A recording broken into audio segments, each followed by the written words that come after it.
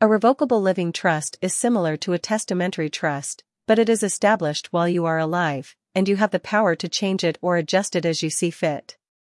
It has a trustee that will administer the funds and beneficiaries. In this type of trust, you can be both the trustee and the beneficiary if you so desire. You can also set up a non-revocable living trust, which means that you cannot alter or destroy it after it has been established. This financial tool has both advantages and disadvantages, and whether you should use it will depend on your goals for the trust. Consider the following pros and cons before you decide whether setting up a living trust is right for your unique situation. It is important to speak with a will's attorney before you make any decisions. Advantages of a living trust. Although living trusts are not used as often today as in the past, there are still some distinct advantages to establishing this type of trust. Avoiding probate court.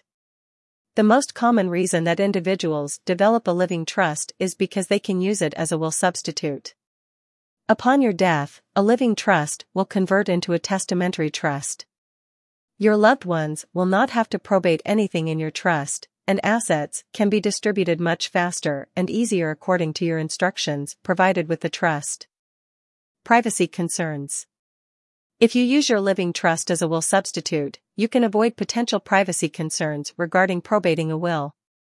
Probating a will is a public proceeding, and many people would like to avoid having their asset distribution in the public eye. Disadvantages of a living trust. Some of the disadvantages of living trust really stem from misunderstanding the purpose and use of this estate planning instrument.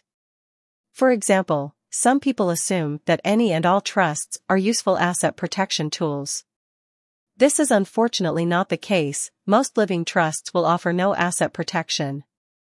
However, if you establish a revocable living trust where you are not the beneficiary, then that may be an asset protection tool. Other disadvantages include limitations on transfers. Once you move your assets into a trust, you must follow the trust document's instructions on assignments. You are also not permitted to put joint assets into a one-person trust, including some IRAs and retirement plans. No tax avoidance. For the most part, you are unable to completely avoid paying taxes on living trusts. There are ways that you can reduce taxes, but total avoidance is rare. Increased contesting period. Most wills have a short contest period of just 30 to 90 days. Living trusts have an increased period of between 1 and 5 years, depending on the assets where the trust is located. This increased time means that conflicts can still crop off long after you pass.